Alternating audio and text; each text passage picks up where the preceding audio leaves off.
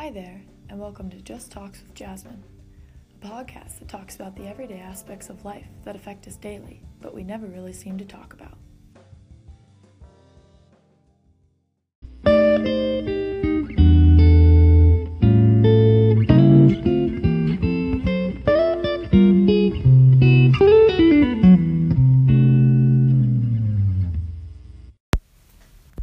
This week's episode will be about religion.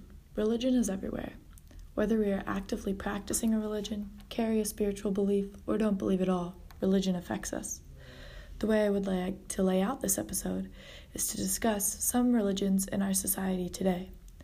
Once going through the core beliefs of these religions, such as the origins and main historical developments and the central beliefs or central practices, I then want to discuss the social and political issues that are at hand with this religion.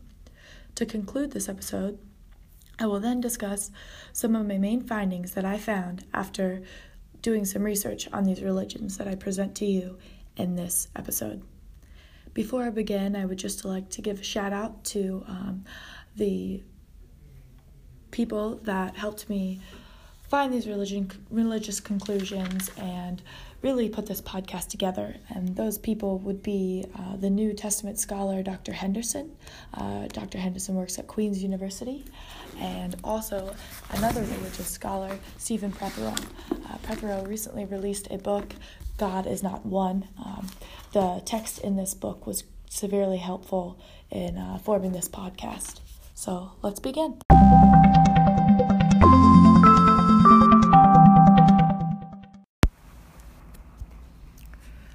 The first religion that I would like to discuss is Islam.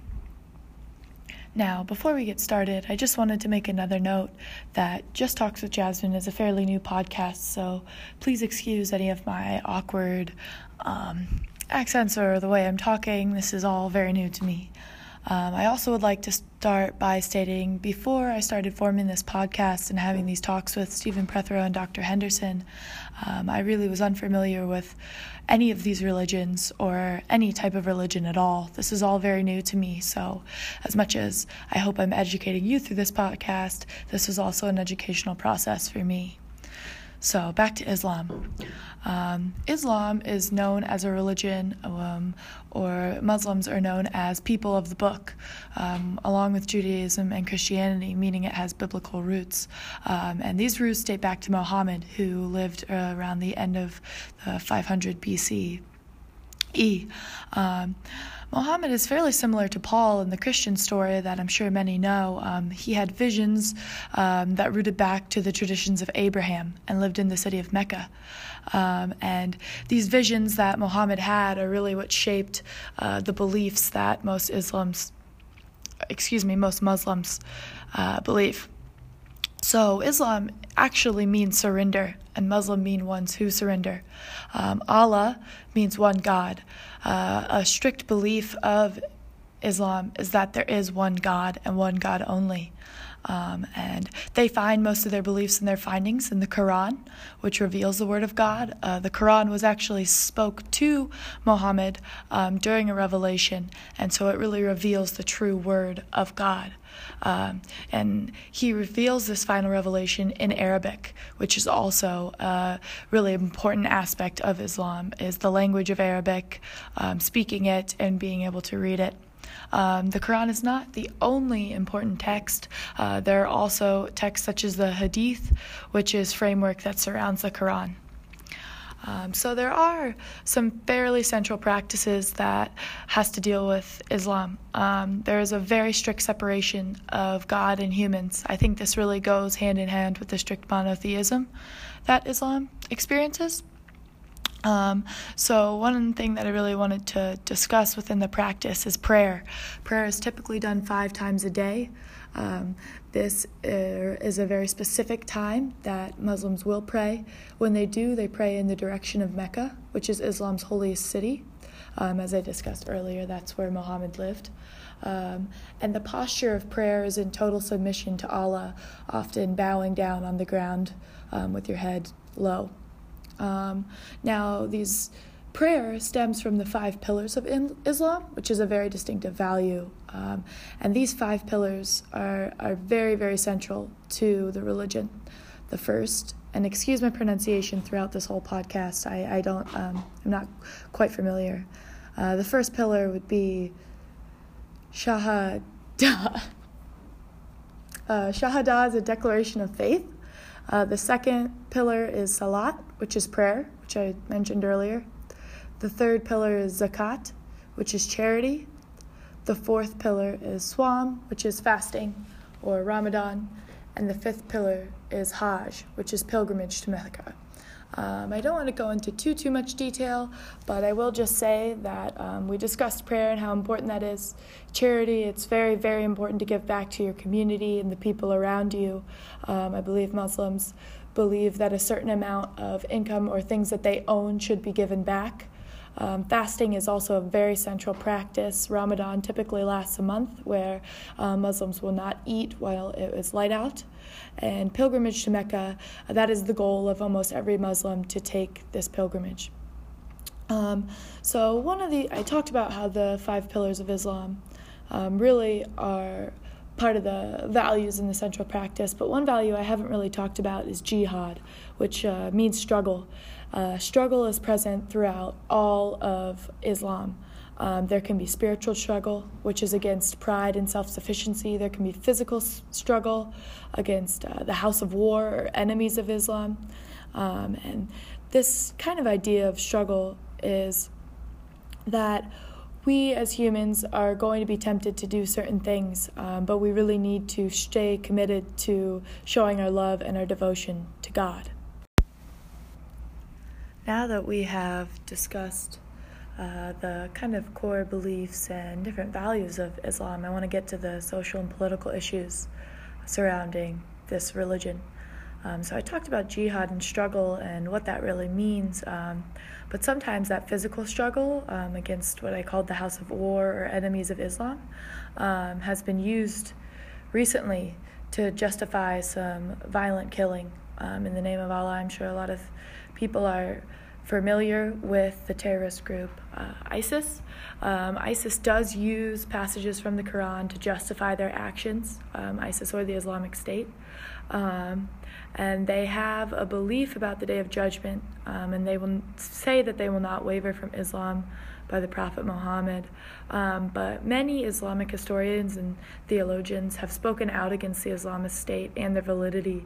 For example, the letter to al-Baghdad was written by many Islamic theologians and historians that kind of disprove all of these passages that they say they use to justify their acts of violence.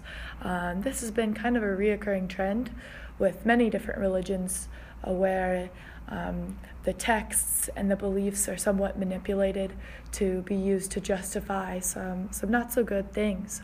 So I'm going to dive into the reasoning behind this, and this is really actually part of one of my main findings, is how this kind of plays out and plays a role within religion in our community. But another social and political issue that is surrounded with Islam is actually Islamophobia, which has been growing recently, in recent times, specifically in European countries and in America, in the United States, but really it's present in a lot of different places. Many just hold a lot of misconceptions and false beliefs about this community. For example, a lot of people feel that women wearing a hijab is seen as a very negative thing, or that women don't really have this choice, but actually most women do it or are not forced to wear a hijab. It is a personal choice where they feel that they are closer to God by doing so.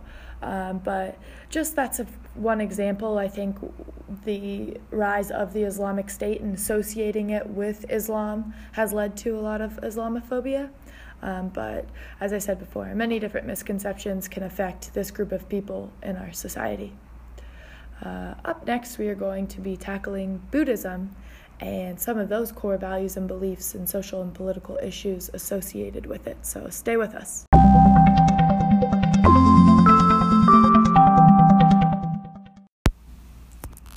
So next on our list is Buddhism. The origins of Buddhism are actually very interesting, and they start with a very elaborate story. This story is the story of Prince Siddhartha Gautama. Prince Siddhartha Gautama, as stated, was a prince, and his mother died when he was born. So his dad, king, shields him away from any type of dissatisfaction. He's lives up in this castle, and he really sees no pain, no sadness, but he feels that his life is lacking, and he needs to see more. So this prince goes on a journey. He decides, and his father allows it, and he goes out with, of course, protection or a large crowd of people from his castle. But nonetheless, he takes this journey and sees sickness, sees old age, and sees death. And really experiencing and seeing these three things lead him to somewhat spiritual liberation. And this liberation kind of leads to what is known as, in Buddhism, the Great Departure. And so this departure, this prince, he just packs up, he leaves his family, his kingdom, and says, I'm going to go on this soul-searching journey. And this great departure takes him on a long journey. He travels far, and this journey is very strict. There are times where he kind of meditates, or he spends time under a tree, and he just really thinks, and he spends lots of time not eating.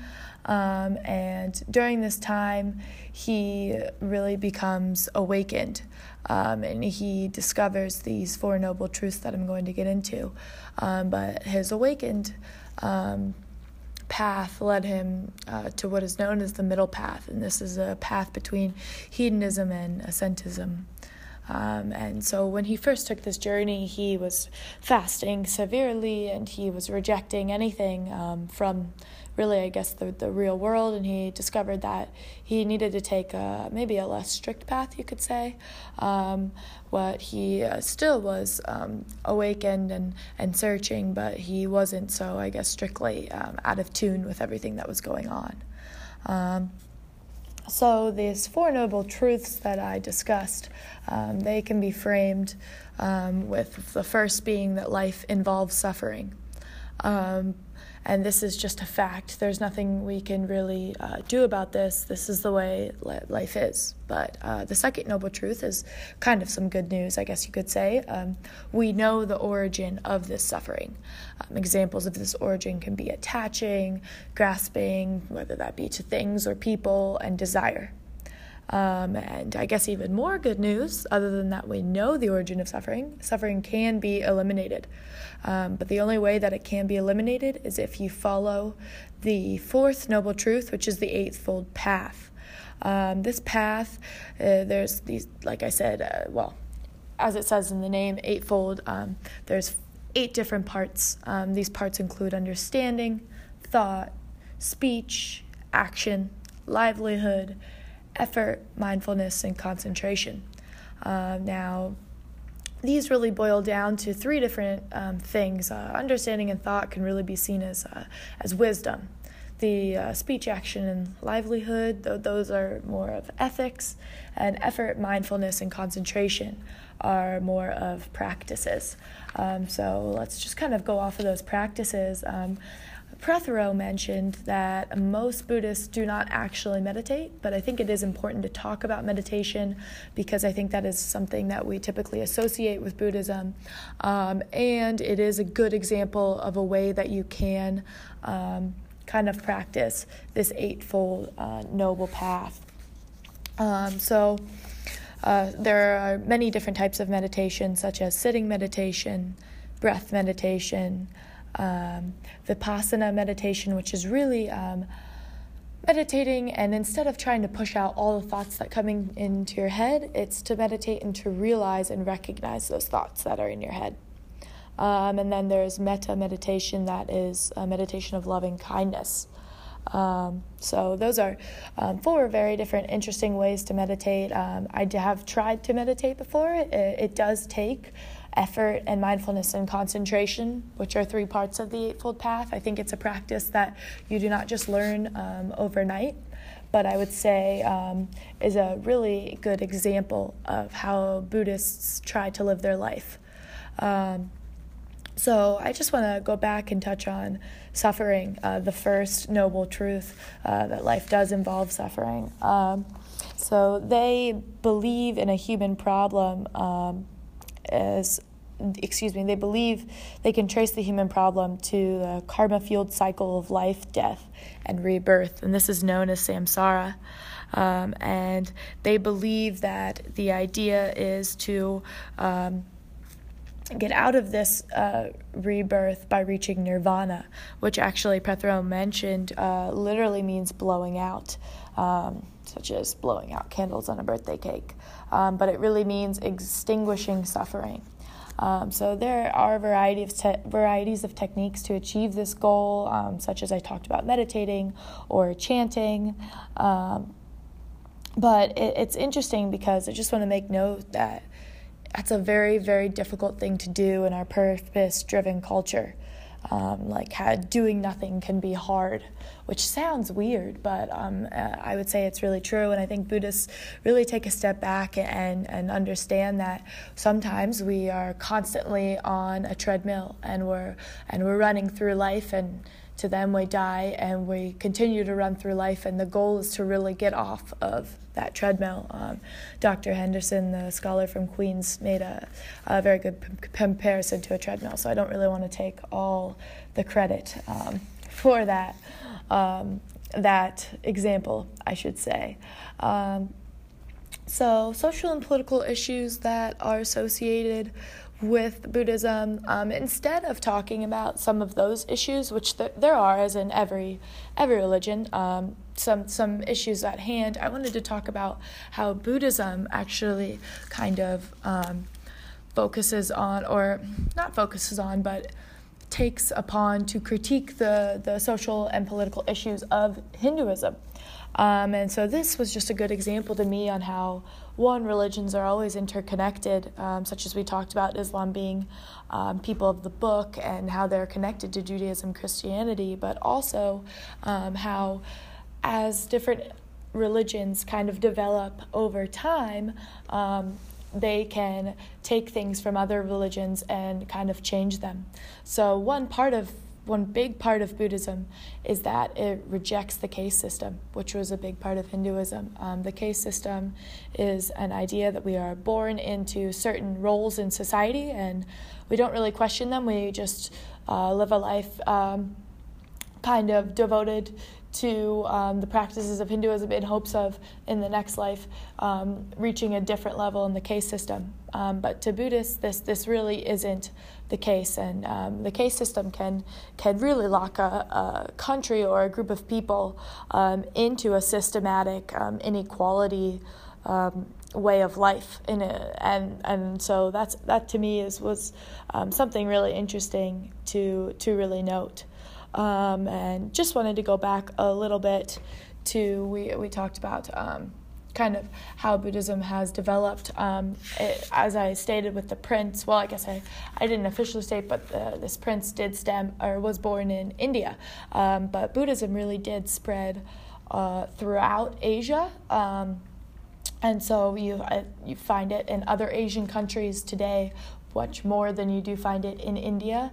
That is because of, I think, a lot of the wandering and the path that the Buddha or Prince Siddhartha took. A lot of Buddhists also traveled a lot. And so that is why it kind of left India and went into Asia. But Buddhism does have roots all over the world now. There is a slightly large community in America that practices Buddhism. During my time preparing for this podcast, I actually had the opportunity to go to a Buddhist temple in Charlotte, North Carolina, and to see a very large community present here in Charlotte. So that was quite interesting. And all right, we are going to move on from Buddhism to another religion that is very, very special to me, holds a special place in my heart, and that is Sikhism. So stick with us, and we'll be finishing up with our next religion.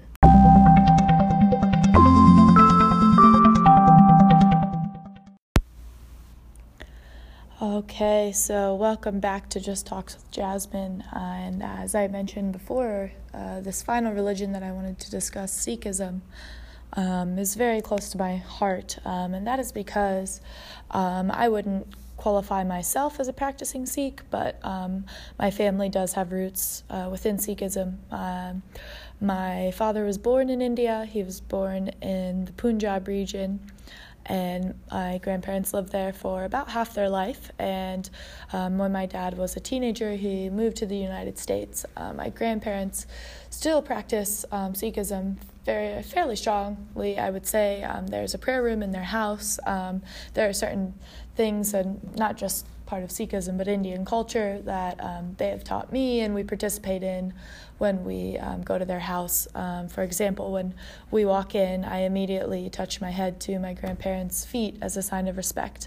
And when we go into the prayer room, all the women and girls, we are required to cover our heads with saris, and the men are required to cover their heads with bandanas. But just a little look into my grandparents' life and some of my dad's life. So I would like to give credit to those, my father, Ardaman Singh, and my grandparents, Surinder Singh and Bhagwant Singh. I'm going to refer to them as Manji and Babaji, which are my grandmother and grandfather, if I do touch on them. But they really gave me all this information about Sikhism, and rather than kind of looking these things up online, I wanted to kind of give their perspective, because I think that is what really having interfaith education is all about, right? Is hearing from people who live these things every day. So my grandparents and my father kind of gave me a little background on the Sikhism roots. They have roots back to the Guru Nanak. Guru Nanak was a Hindu, but he actually had some different views on religious practices. Guru Nanak believed that there's only one God, as opposed to the different deities of Hinduism. And this Guru Nanak wrote down some core scriptures, but these scriptures were then expanded by the next 9 gurus. So guru is like their leader. My father kind of compared it to other religions, such as Catholicism, that has always has a pope. Hinduism always has a guru. And these 9 gurus to follow really helped form these scriptures and to form Sikhism as a whole. So the 9th guru, which is the Baghar guru, and the 10th guru are really the 2 gurus that kind of developed what Sikhism is today.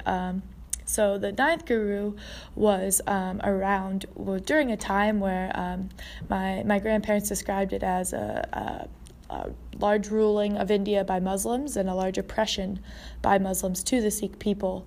And when there was a war, they just spoke of, that broke out, and after that time of the 9th guru and the 10th guru came to be, Sikhs were allowed to practice freely, and so they started to create their own kind of practices, such as men carrying around a sword and growing out their hair, which they wore in a turban, and carrying around a special comb.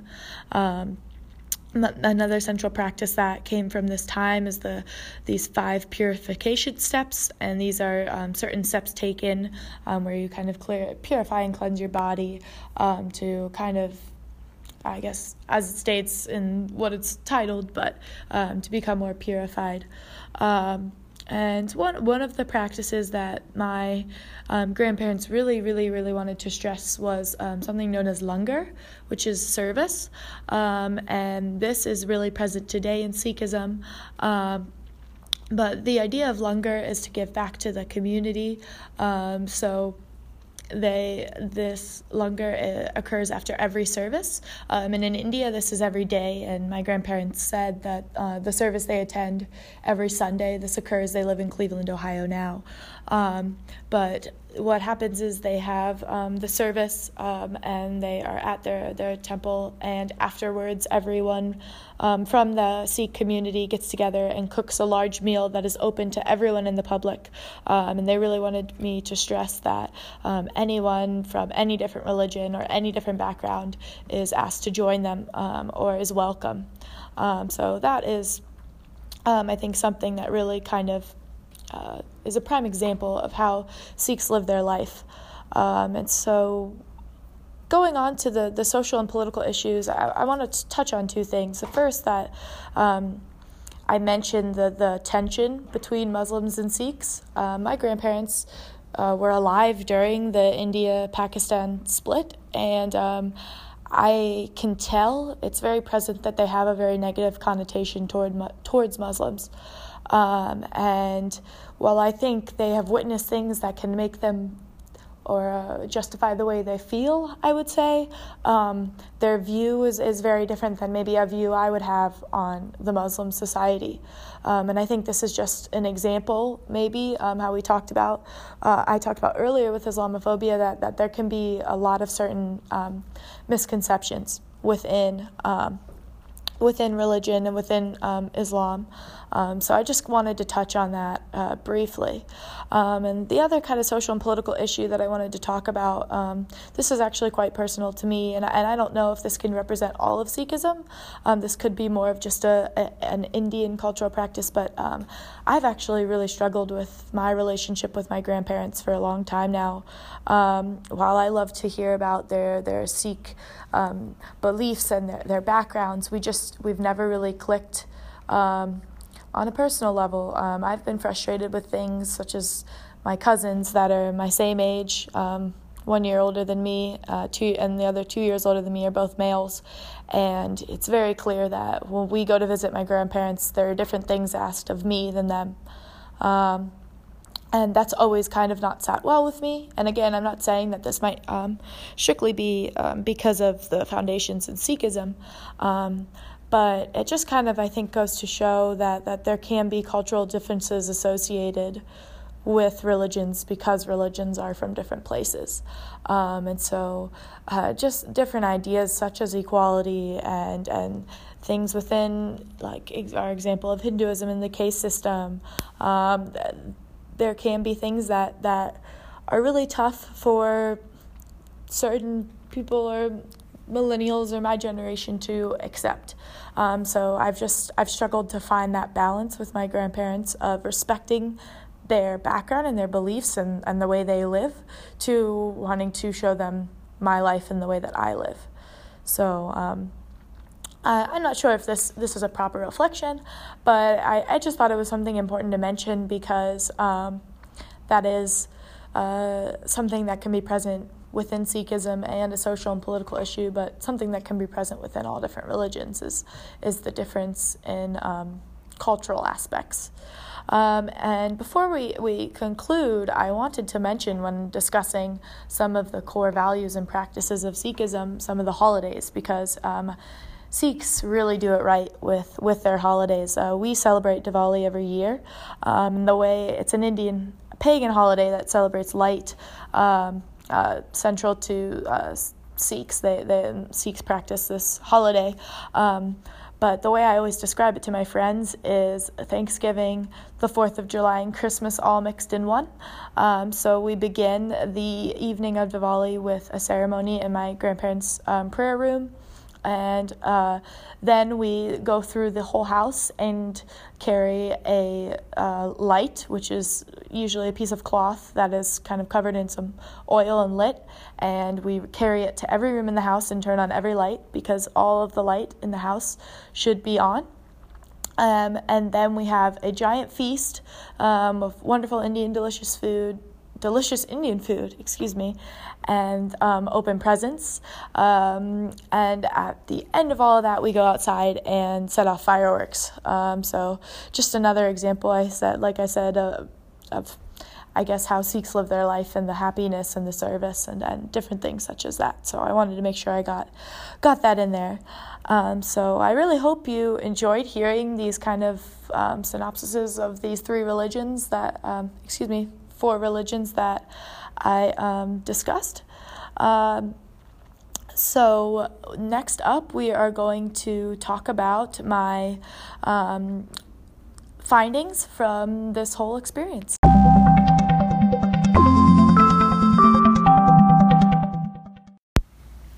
Welcome back.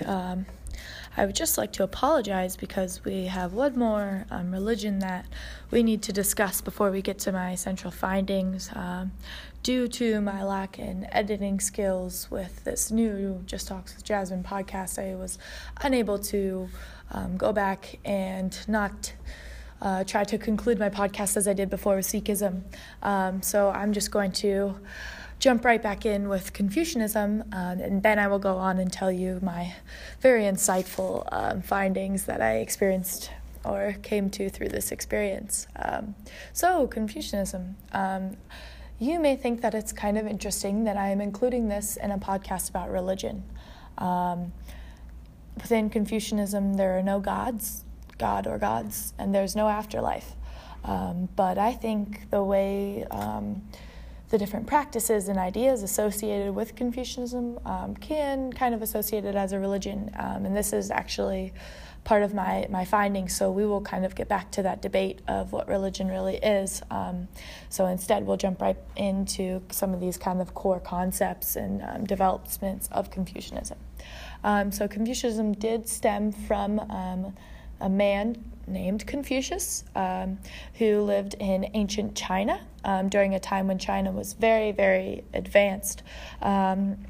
Confucius lived within the mid 500 and 400 BCE, and his ideas kind of developed. They went away for a bit, and Confucianism kind of had a rebirth during the Han Dynasty, which is it was in 2 BCE in China, and kind of changed a little bit and shifted. There was more of a Neo-Confucianism within the 10th and 13th centuries, but I will kind of get back to how Confucianism changed. But I just wanted to give you kind of a timeline of how Confucianism really started and where it started, with a man who was really a teacher.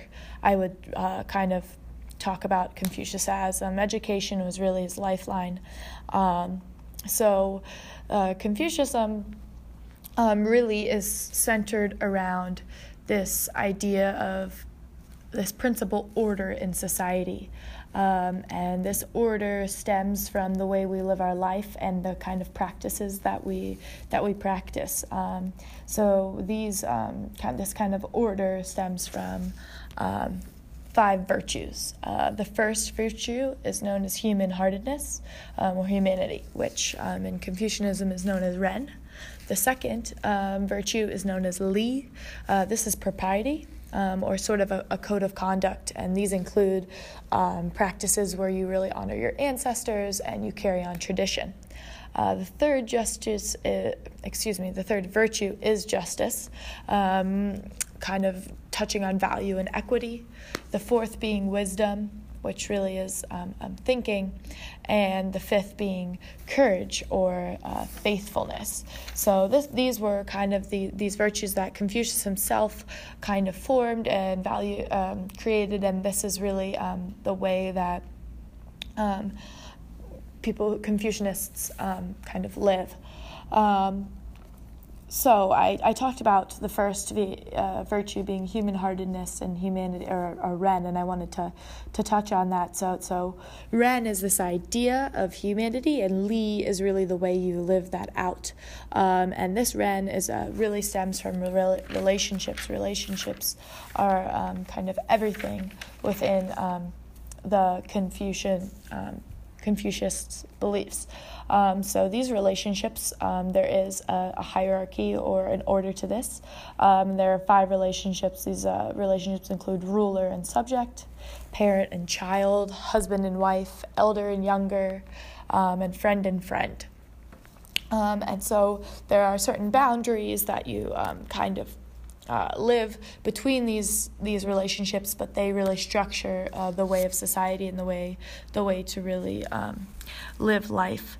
So it's interesting, I would say, because there's not really, this is not an official religion of China, but Confucianism has been really prevalent or present, I guess, in the way that you would the way that the Chinese live their life, which I would say a lot of religions shape the way that certain people live their life. It's just interesting to look at Confucianism that way, I think, because of the lack of a presence of a God. But I still think there are spiritual presence. There is a spiritual presence in Confucianism, such as the idea of the focus on the present, but present today can be spiritual if you live your life through this Confucius way, I would say. I don't want to get caught up with the way, because we use that in other religions as well, such as Taoism, where their way is to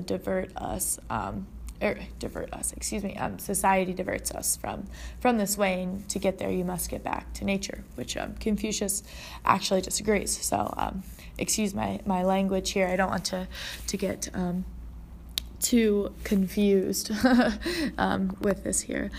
So as long with those 5 virtues, another kind of central value of Confucianism, like I said, is education. And these educations stem from some readings. There are 5 classics. This includes the Book of Changes, the Book of Documents, the Book of Odes, Book of Rites, and the Book of Spring/Autumn Annals. And so these different books include things such as history, etiquette, revelation, religious rituals, and then another book is the Analects, which is very important to Confucianism. The Analects is kind of a comprised group of writings that Confucius followers wrote, that Confucius himself said. This is one of the main, or if not the main text of Confucianism that people still read today. It's crazy how applicable some of these things are, even when they were spoken or said in ancient China, how they can still be very, very applicable to today's life. And I touched on earlier that I would get back to the timeline of Confucianism, because this kind of takes us to the social and political issues within Confucianism. So, like I said, Confucianism is a way of life in China. It's kind of created some of the core values and practices that a lot of Chinese people live, but this change led to some excuse me, I'm losing my wording here, but some kind of distaste for Confucianism in the 20th century. But before we get to that, I spoke about Neo-Confucianism in the 10th and 13th century. This is when there was some pluralist engagement with Taoism and Buddhism, and instead of having those 5 classics, they shifted to 4 books, and these books kind of included more of those practices of Taoism and Buddhism as well. And so this is another good example, I guess. We talked about how Buddhism kind of shifted from the caste system from Hinduism, but those two, Buddhism and Hinduism, have some different practices that cross over. It's clear that Confucianism also plays a role, or also mixes with some of the other religions and other practices, and that's what the Confucianism that we really know now, this Neo-Confucianism, has those influences from Taoism and Buddhism. And like I wanted to get back to the 20th century, that was a time where Confucianism was actually kind of villainized. This was the rise of communism in China, and many people believe that the way that Confucianism kind of created this structure in society was really hurting society rather than helping, kind of creating a structure and a way of that people are living that are kind of putting them in boxes. I don't want to say it's the exact same thing, but a similar idea to how the caste system has really locked India into a certain way.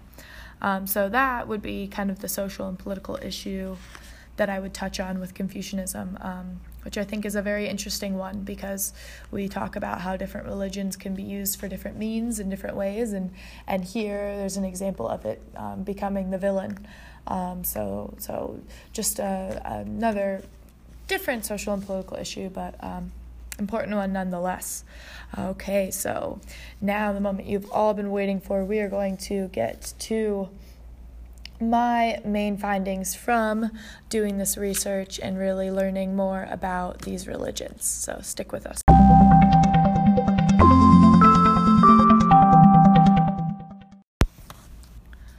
So last but not least, my main findings from really being a part of this religious educational journey.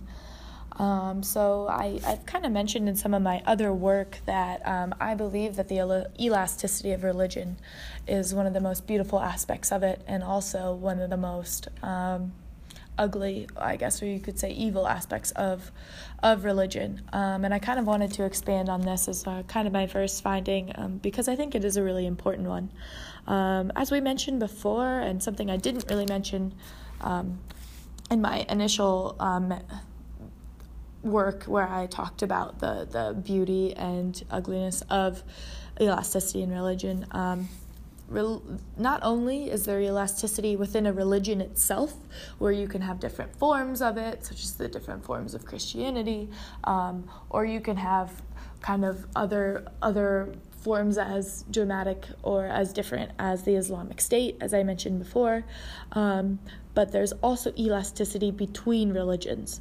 And I think that also is one of the beautiful parts of it, as I touched on many of these different religions, with Confucianism and Hinduism and Buddhism and even Christianity to Islam. Lots of different parts and practices are taken from one religion and used within another, but almost, maybe I don't want to use, can't find the right wording, but tweaked or changed to kind of be molded into a way that is more applicable. And so I think this is an interesting notion, because religion is old. It's very, very old, but it has to evolve just like we do as humans. And this elasticity is what allows it to evolve, which is a very beautiful thing, I would say. But as I mentioned earlier, it can also lead to some negatives, because it can be taken out of control. I think when you give enough of that freedom to kind of mold it the way you want it, some will mold it in a more negative light, and that is something that I still don't know if you're able to have the positives of elasticity without the negatives, or if they both have to kind of come hand in hand. But that's something that I don't think there really is an answer to, but I think it's important to recognize just how this aspect can be both beautiful and ugly. The other finding I really wanted to touch on was really asking my listeners, and I had to really ask myself to reconsider how we as a society and how I frame and define religion. I talked about there's a debate of whether or not Confucianism is a religion, and many would probably argue no. And I would say let's take religion further. Let's not just look at it as whether there is God or not, or belief in God or not. I think spirituality can be seen or used or practiced in many different ways. And as expressed in a lot of different religions, spirituality can be a really personal thing. So how that looks is certainly up to you. And when I continue to find my own spirituality, it's going to look the way that fits me best. But I think just that notion of having a sense of a structure that all of these religions do that I talked about doesn't necessarily mean it has to have this aspect, this monotheistic or godlike aspect. Just that idea of structure and spirituality and going on a path or a journey to kind of better yourself and maybe to better your society. That's what religion truly, truly is about to me. And that's really what this educational experience has taught me, is that it's a process and it takes time, and it can really be molded in so many different ways. And in some ways that's what the elasticity does, is it lets you mold it how you would like. But that's really part of the process to me. I guess that's a really long definition for religion. It certainly wouldn't fit in the dictionary definition, but I hope you kind of catch a gist of what I'm trying to say. Well, thanks so much for listening. I hope you enjoyed this podcast. Just Talks with Jasmine there will be more to come. I would just like to give a shout out to our sponsor, Queen's University of Charlotte, North Carolina. Our motto is not to be served, but to serve. So in some ways, I hope this podcast can educate those or others who needed maybe a little bit of guidance in religion. And I hope that this podcast could open up conversations about religion, because that's what Just Talks with Jasmine is about. It's about having conversations that we don't typically have. And I think religion is an important one. So thank you for listening.